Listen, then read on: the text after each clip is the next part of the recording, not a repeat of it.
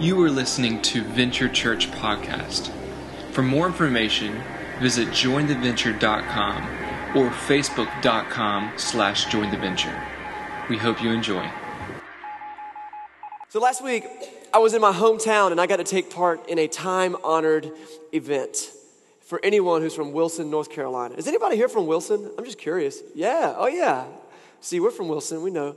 See, there's a couple of places in Wilson that you got to know about. Everyone who's outside of Wilson knows about them. If you drive by on the highway, you know about them. They are either A, Parker's Barbecue, or B, Bill's Barbecue, and there will be a fist fight between people who are on varying sides of the issue of who makes better barbecue. Well, I'm kind of in the middle because I'm an out-of-towner now, but man, I got the opportunity to go to Bill's Barbecue last weekend for lunch, and let me just tell you, man, they have buffet style.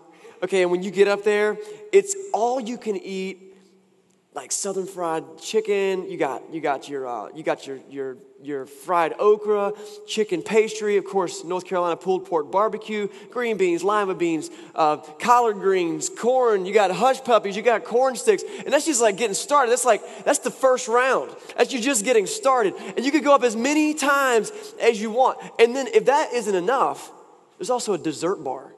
I'm talking about like banana pudding, strawberry shortcake, chocolate cake. My personal favorite, green Jell-O. I don't just eat green Jell-O, but I love when you go to a buffet and there's just like, it says all you can eat green Jell-O.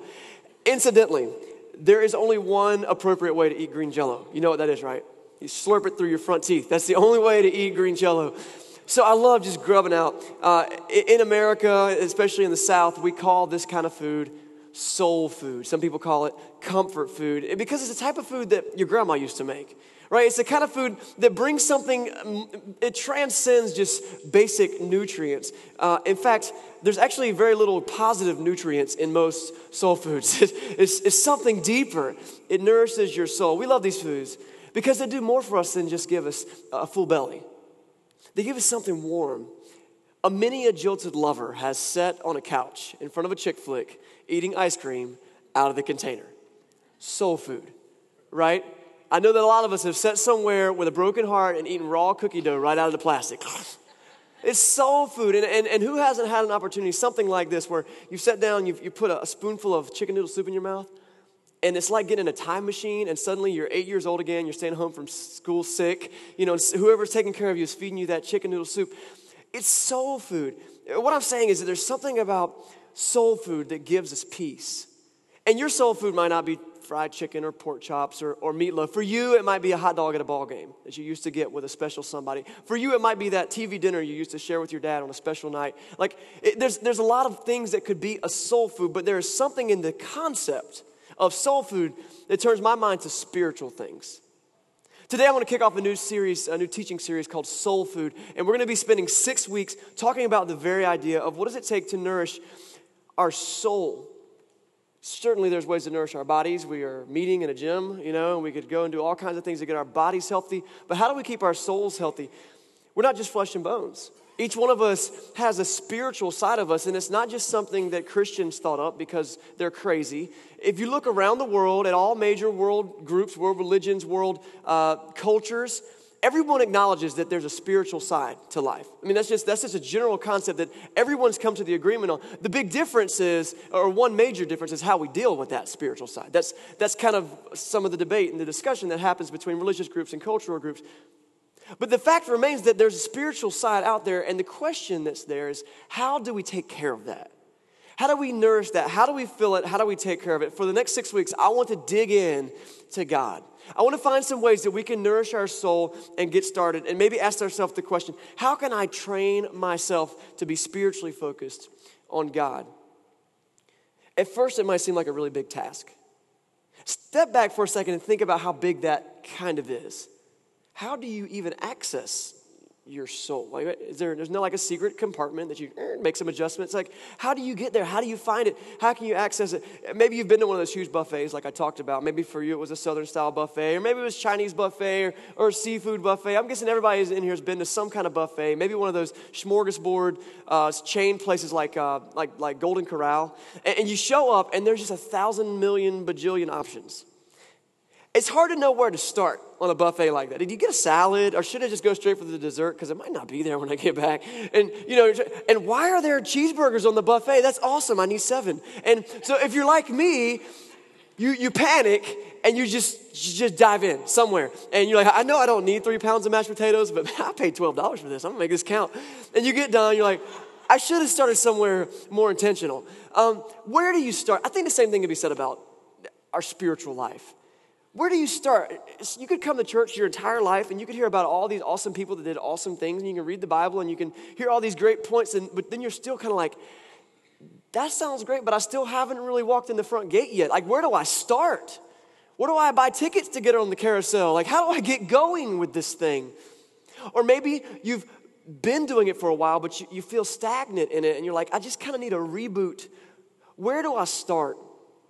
And when it comes to spiritual training, when it comes to soul food, I think a great place to start is the Bible. The Bible. There are a lot of places you can start. We're going to talk about a lot of those over the next several weeks.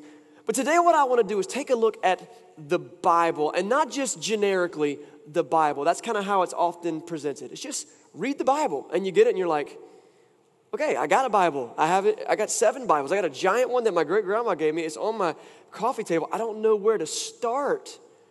What do I open to? What do I read? What I want to do today is take a look at kind of the lay of the land of the Bible, because the way that we receive the Bible, it kind of comes to us in one nice leather-bound volume these days. It's really nice. But the Bible is not so much a book as it is a library of books. And so you can't just open up to any place in the Bible and start reading expecting to get the same kind of contents. You wouldn't go to the reference section of the library, open up an encyclopedia looking for a recipe on how to bake bread. It just doesn't work that way. You want to go to another section that has cookbooks, right? So the Bible's the same way. There's different types of books, and you can access different things at different times in your life. So let's just take a look at the Bible, and I want to start by just looking at the Word Bible. The Word Bible. First, the word Bible comes from a word that means book. Okay, so when you have the Bible, what you're talking about is book. Okay, many times if you own a Bible, by the way, we have free ones we give away here at church every week, and so there's probably one tucked around underneath your seat or the seat of your neighbor. There's some more in the back. Most Bibles will say Holy Bible. In fact, that's something that if you're new to church, or maybe you've been pushed off by church or God, you see Holy Bible, and that kind of scrapes you the wrong way. It's like Holy Bible, and it thinks it's special. Well, let's talk about the word holy. The word holy simply means something that's set apart for a purpose. It's holy. It's set apart for a purpose. In this context, it's set apart for God's purpose. So the Holy Bible is a book set apart for God's purpose. It's pretty simple. It's God's book. It's God's book. That's the idea of it. And like I said, although it comes to us in a single volume, we really get more of a library. Each book was written by a human hand. But I believe that each author was inspired and guided by the Spirit of God. We call it the Holy Spirit. And here, again, you might have a lot of questions about the Bible in general. Is it reliable? There's a lot of, quote, holy books out there. Where do I start?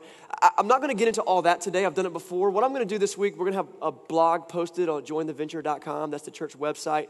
And it's going to share some of the resources that we've shared before, and actually a couple more. Every semester, twice a year, we offer a class called Venture Basics, where we spend one whole evening, it's about an hour and a half, talking about things like the reliability of the Bible. And so there's lots of resources out there, a lot of things. And so maybe you're just kind of in a seeking mode, a questioning mode.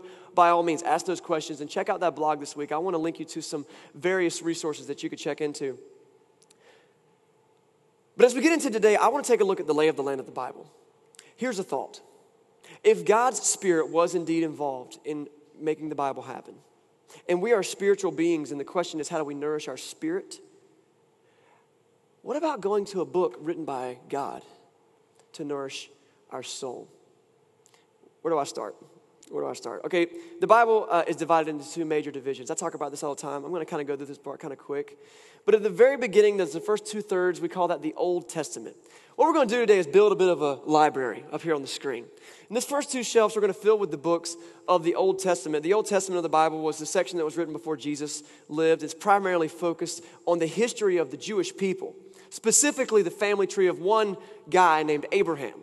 Okay, and so for the next 2 shelves, what we're going to look at is books written by people from that family tree or about people from that family tree. My son is in Cub Scouts, And recently, we had to do a project for one of his achievements where he had to make a family tree of his family. And so it was really cool to dig in with him and draw the thing. And there were people that I didn't know their names, so I had to call my dad. Once I had to call my grandma and be like, who was so-and-so's parent? Like, I didn't know. It was really neat to dig in with my son and go over some of that heritage of our family. It's good to know where you come from. Oh, this person did that, and this person did that, and this person lived here, and this person lived there. The Old Testament of the Bible is the roots from where Christianity springs. And it's kind of like the family tree of Christianity. As you look back through it, you can get some history and some heritage and understand where we come from. I've met a lot of people who don't know anything about where they came from. It's just a mystery. But when it comes to Jesus and Christians, our heritage is no mystery. In fact, the Old Testament is very time-tested and proven. It was completed before Jesus was ever born. It's not like the Christians went back and edited it to make sure that it fit what they were saying. It was done hundreds of years before Jesus was ever born. So that's the Old Testament. Let me show you how this is divided up. The Old Testament is kind of grouped in various ways, and maybe you learned a different way. If you Google it, you'll see people group it various ways slightly. But I'm going to give you a very simple one. The first 5 books of the Old Testament we call the law. The law. These are the books that the Jews looked to as a code for moral conduct and for how to worship. And the Jews received this from God, they believed, and Moses wrote them all down. And so this is the law. We have the books Genesis, Exodus, Leviticus, Numbers, and Deuteronomy. If you've got a Bible with you today, you can look. The first 5 books of the Bible will be those, and they'll be these first 5 books. That's the law. The second grouping of books we're going to call history. The books of history are just that. They're a history of the Jewish nation. So the first 3 that we get are Joshua, Judges, and Ruth. They tell about a time before the Jews had a king. That's essentially what's going on there. And then you've got a series of books that deal with the history during a time of kings. You've got 1st and 2nd Samuel, 1st and 2nd Kings, 1st and 2nd Chronicles. These are all histories of the kings of Israel until the nation was captured, eventually by the Babylonians. They're actually dragged off into exile. It's a crazy piece of world history, actually. And they end up in exile for a long period of time. And then we have the last 3 books of history, which are Ezra, Nehemiah, and Esther. And these 3 books are basically history of how the Jews find their way back to Palestine, where they were at the time Jesus came. And so there are the books of the law, the books of history. The next little grouping, and this is just kind of going straight through the Old Testament, so you can flip through your Bible, look at the index, it's right there, is a section called poetry. Now, this would be broken up a couple different ways. I'm just going to call it poetry today. We get 5 books, Job, Psalm, Proverbs, Ecclesiastes, and Song of Solomon. They're beautiful prayers and songs and proverbs, even some history and stories, but they're composed in a little bit more of a poetic format. There's if you remember from high school when poems are shorter stanzas, stanzas, and they come down and they're written in small sections. A lot of them are written that way, so that's one reason some people would qualify these as poetry books. And the Jews looked to these a lot of times as they were worshiping. And there would be things that they would go to draw source of songs to sing and things to talk about. The last section of the Old Testament we call prophecy. Now you'll notice that there are some big fat books and some little skinny books, and that's because that's kind of how they are. There's some that are really fat, some that are really skinny, and basically the prophets were people that God spoke to bring truth to the people, to the Jews. Many times there was a very clear message about what he was saying. I want you to stop doing this one thing, and if you don't, I want you to let you know that your nation is going to fall. There's going to be this army, they're going to come take you over. Very specific, relevant something to the moment. Then there were other things that were more prophetic, as in telling the future.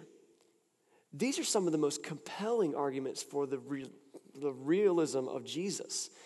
Because some of the prophecies that were written about Jesus were written 400, 500, 600, 700 years before Jesus was ever born. And then when you examine the life of Jesus as we see it from history and from the New Testament, you see that Jesus hits every single one of those prophecies. It's amazing. In fact, it was the prophets that the first Christians found the most faith in as they decided to put faith in Jesus. We find a man who's reading through the book of Isaiah, and there's this prophecy of this person who's a Messiah, a Savior, and he goes to one of the apostles and just says, who is this talking about? And he's like, I'm glad you asked, because he came. His name's Jesus. It's very, very compelling things. And so if you're looking for a place to build faith, the Old Testament can be a good place to start. And now you know a little bit more about how it's broken up. This week I sat in front of my TV, and I was completely confused. Because as I sat there, you might have heard that there are a few elections going on right now. And there's this lady, her name's Kay Hagan. She's a pretty big deal. It's like our governor. And she's got a very strong opinion about the guy she's running against. You ever heard Tom Tillis? Well, here's the thing. I'm very confused because I'm not sure what either one of them is actually for.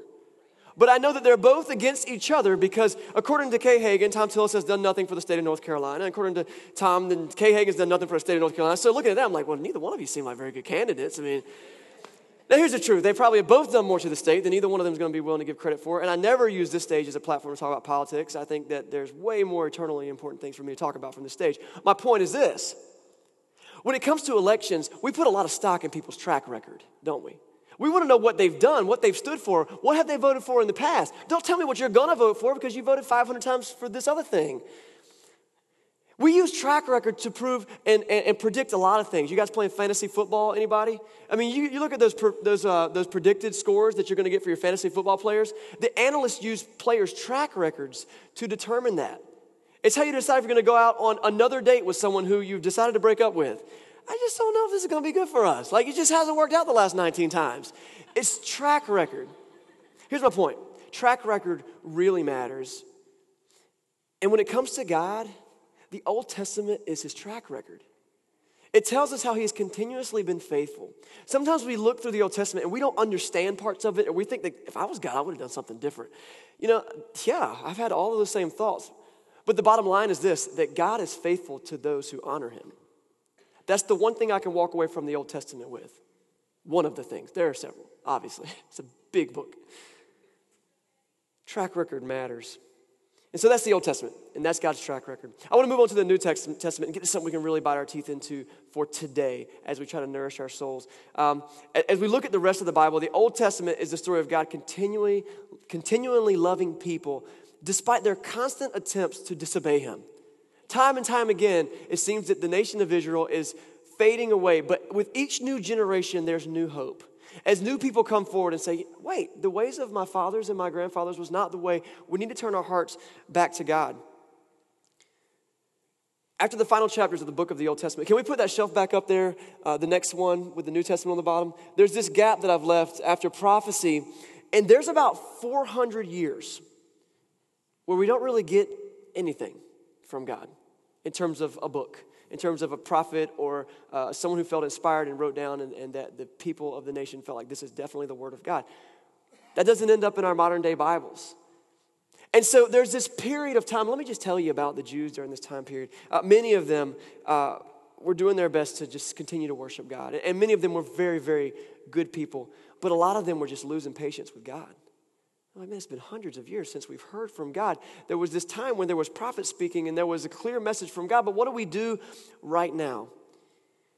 Well, from what I can tell, God understands us way better than we realize and way better than we give him credit for. And he knows how much we value track record. And so God's like, I want you to know I do have a plan, and my plan is actually to improve my track record even more. So this is what he chooses to do. He decides to make himself into a human and come to earth. And it's crazier than that. He becomes a human baby. Have you ever seen a baby? They're about the most helpless creature on the planet. They can do nothing for themselves. This is God of the universe saying, I am willing to submit myself in humility and come down. Why? Because I want to live a life as a human. So that when I do what I came to do, people can then look at me and go, God understands me. He's been there from the ground up. He could have come as a general. He could have come as a king. He could have come as a big face in the sky. But instead he chose to come as a human baby. Again, if you're still dealing with some of this stuff and the reliability of Jesus and did he actually exist, I do want to encourage you to check out the blog we'll post this week and continue seeking, because I understand that's a big concept for God to become human. But God says, I want you to know I loved you enough to come down here and experience life the way that you experience it, so that when you're struggling, you'll come to me because you'll know that I understand.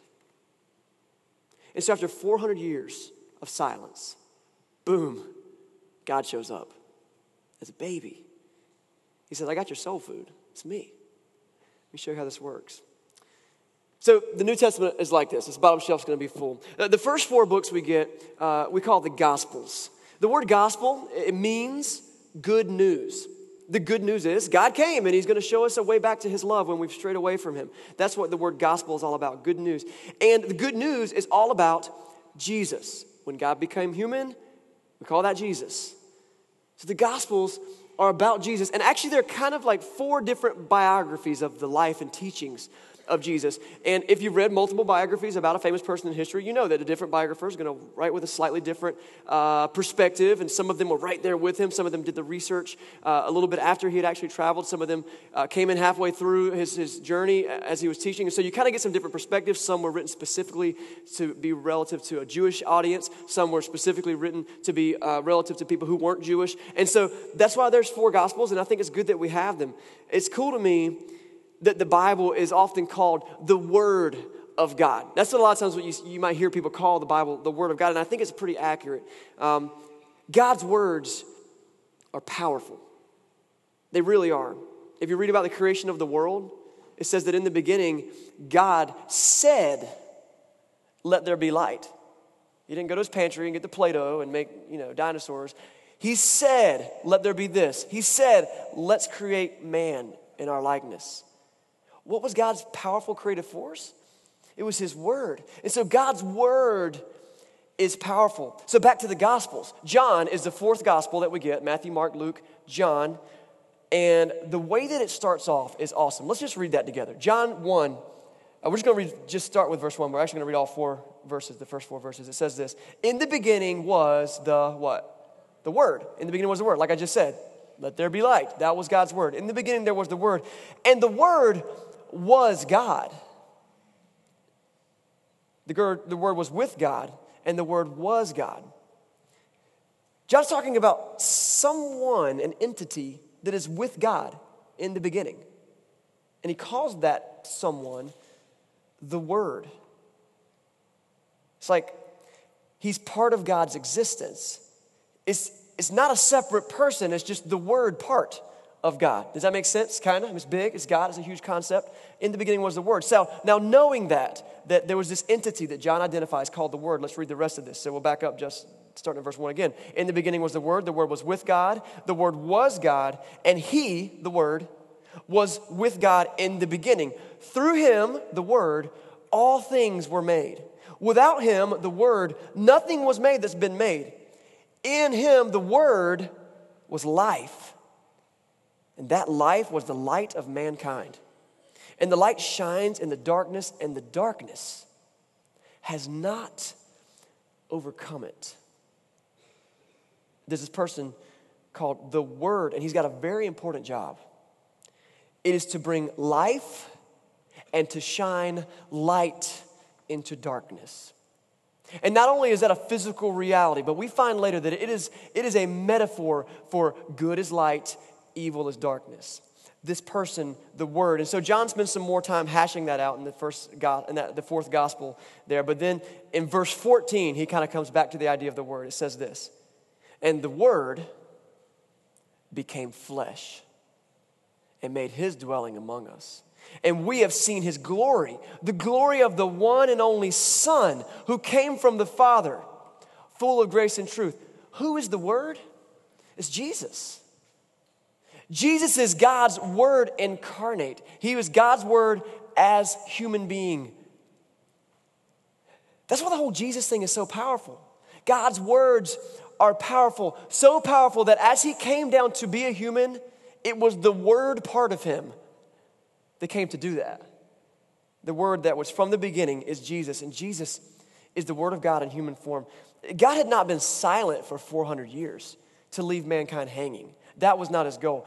He'd been preparing since the beginning of the Old Testament to give his biggest gift to humanity, to make himself into a human, so that he could shine light into the world and bring life to those who seek him.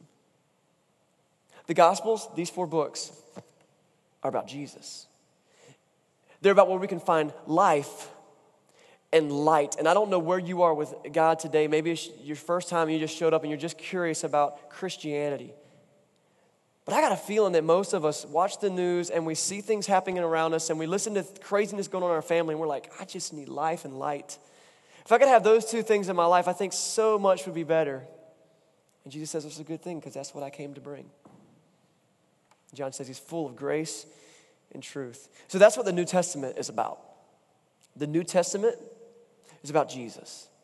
It's about God's plan to bring life and light to the earth. And so we've got the Gospels here, and we're going to move on and just kind of go through the rest of them because that sets us up for where the rest of them go. The next one, I'm just going to call it Acts. Some people call it history, but I don't think you should categorize one thing. Just call it what it is. It's just Acts. The book of Acts is the history of a specific group of people. During Jesus' life, he gained followers, tens of thousands of followers. And from those, he chose 12 men that he kind of pulled together and said, I want you to be my specific spokesman.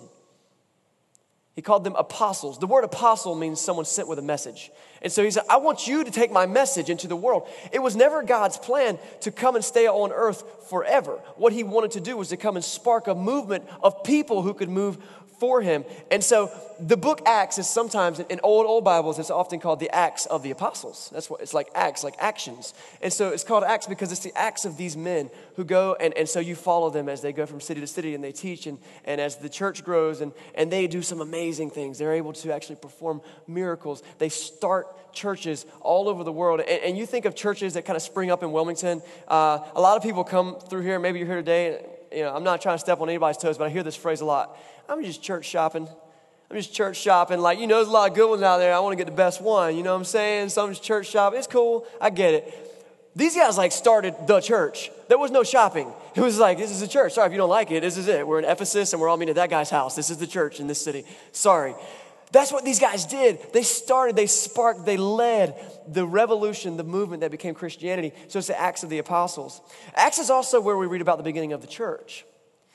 Acts is also where we read about where God says, it wasn't ever my intention to stay here forever as Jesus. I'm actually going to send my Spirit to you to minister to you one-on-one. That's why we talk about the Holy Spirit in church and from the Bible, because God says, the part of me that interacts the most intimately with you is my Spirit. And so we see that happening in the book of Acts. We see a lot of great things, some monumental moments throughout history. One of my favorites is in Acts chapter 2, where we see the church begin.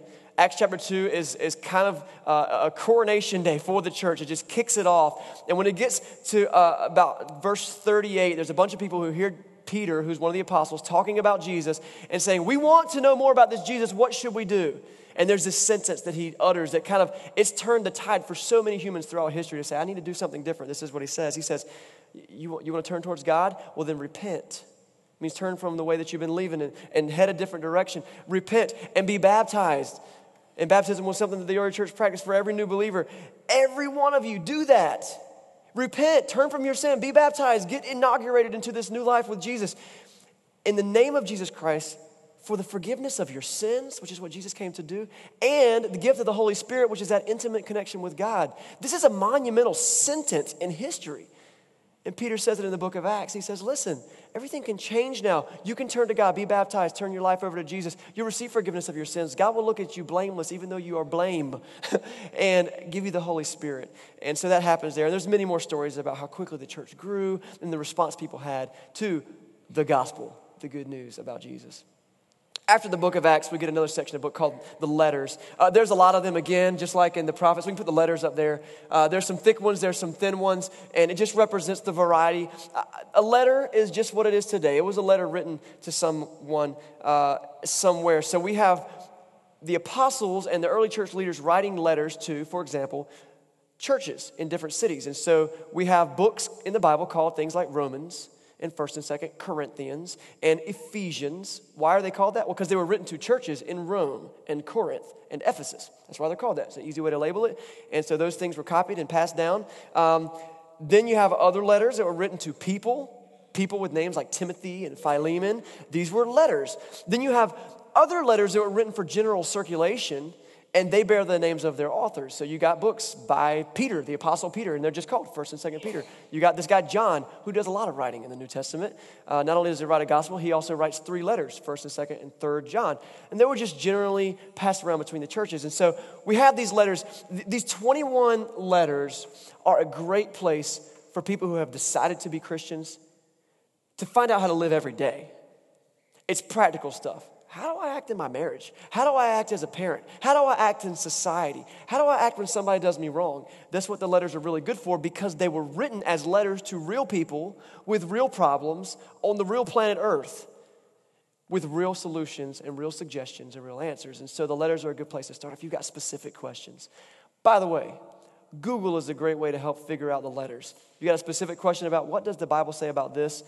Again, there are crazy people on the internet that don't know what they're talking about. But if you eventually get back to the actual Bible and read it for yourself, you'll be okay. So if you're looking for the place to start, maybe the letters are good for you. Maybe the Gospels are good for you. Maybe just the story of the early church in the book of Acts is good for you.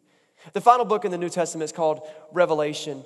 It was written about the year 90 or 100 AD, very close proximity to when Jesus actually walked the earth. And you got this guy, he's the Apostle John. We read from his gospel. We talked about his 3 letters. He also writes this book called Revelation. And what happened is John had a vision of heaven, and he wrote it down. And there's a lot that could be said about the book of Revelation. We could do a 21-week study on the book of Revelation, and then we could all leave here and we would disagree with each other on what different things mean, because it was a vision that someone had, and through the years, many people have interpreted it different ways. But here is the bottom line that everyone can agree on that studies the book of Revelation, that in the end, Jesus shines light into dark places, and he is victorious over evil. I believe that through all of the imagery that we find in the book of Revelation, if you have looked at it, you know what I'm talking about. If you haven't, start on a different book, get to Revelation later. It's okay, you'll get there. But the one thing that is consistent is that Jesus is seen as the primary figure defeating evil on the earth. And so that's what we can walk away with from the book of Revelation. And I think it's a pretty good cap to the end of the Bible. God's like, done. Finish. Now do it. Live it. Be about it. The New Testament is the most well-attested ancient document in the world. It's a heavy statement, but it's been made by brilliant people who have studied manuscripts on top of manuscripts on top of manuscripts, comparing them to other ancient documents. And it's been said that if we throw out the New Testament, and again, this will be part of the stuff posted in the blog. I won't get into all today because it'll be confusing because I have to rush and I talk too fast anyway. When you get to understanding the manuscript level of the New Testament and what exists historically for us, it is more well attested than any other ancient document. So fine, if we want to throw the New Testament out and say it's not reliable, let's throw it out. But if we do that, we have to throw out every other ancient document ever. And we have no reliable history at all until the invention of the printing press.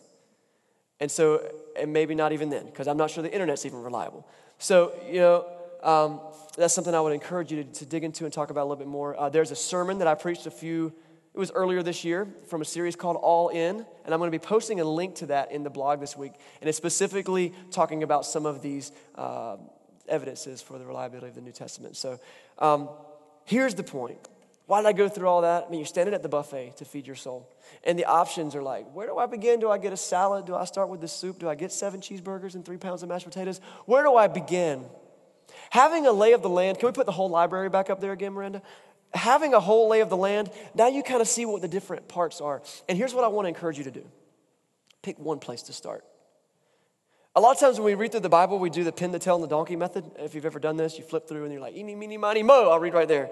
And it's worked for me. It's actually pretty cool how it actually works out sometimes. But what I want to encourage you to do is be intentional about it. I want to suggest to you that you probably start with the book of John or Mark, because those are books just about the life of Jesus. You'll see how he taught. You'll see how he lived. You'll see what all the hype is about. And if you've been in Christianity a little bit longer, I would encourage you to take a look at these different sections of the Bible and say, what is something that I just need to learn more about?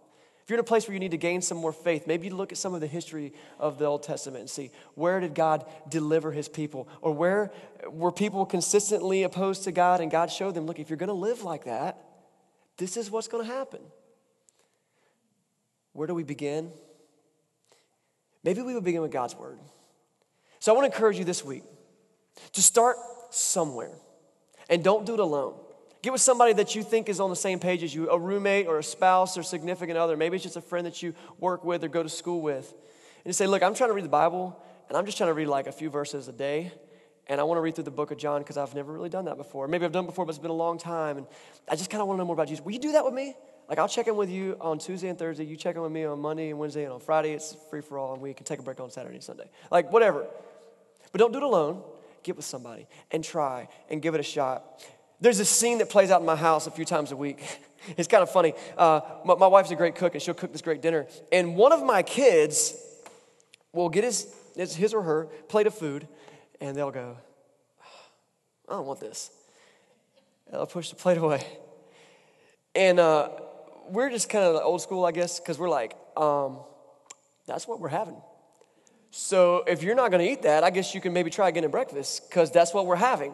Like, we're not ogres. Like, we make good food, and, we don't intentionally pick out food that they don't like, but that's what we're having. That's what we say.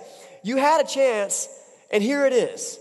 Well, then, inevitably, a few hours later, it's bedtime, and they're laying in their bed, and then I hear one of them go, Dad, I'm hungry. I know you're hungry. You didn't eat supper. Of course you're hungry. And I go to them, and I say, I'm sorry. You had a chance to eat. You chose not. Maybe we are ogres. I don't know. Maybe it's terrible.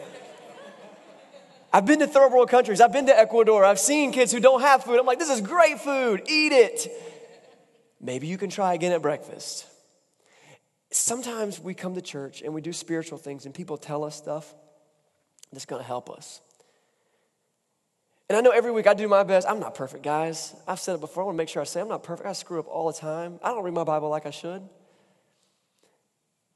But people take the time to set the table for you and show you, like, look, if you're hungry spiritually, here's a place to start.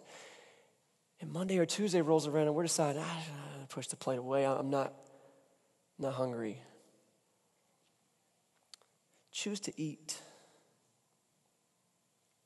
Choose to eat. That's soul food. Let me pray for you guys. I love you, Lord. I thank you for your word. It's good. It can be confusing. It can be complicated, but it's also simple because it's been translated into English for us. And sometimes we just need to take the time to read it. I pray, God, as I shared with the volunteers this morning, that you give me the diligence to be in the Bible more, to study and to care more and to try harder. And Lord, I'm thankful that you're not keeping tabs on us and giving us a checklist of how good we did so that we can get into heaven. Because all of us would probably be in some trouble if that was the case. But instead, you offer us grace, and you say, do the best you can, and I'm going to make up the difference. Lord, as we take this next 5 more weeks to learn about more soul food, I pray that we'll take the chance to eat. We pray all this in Jesus' name. Amen.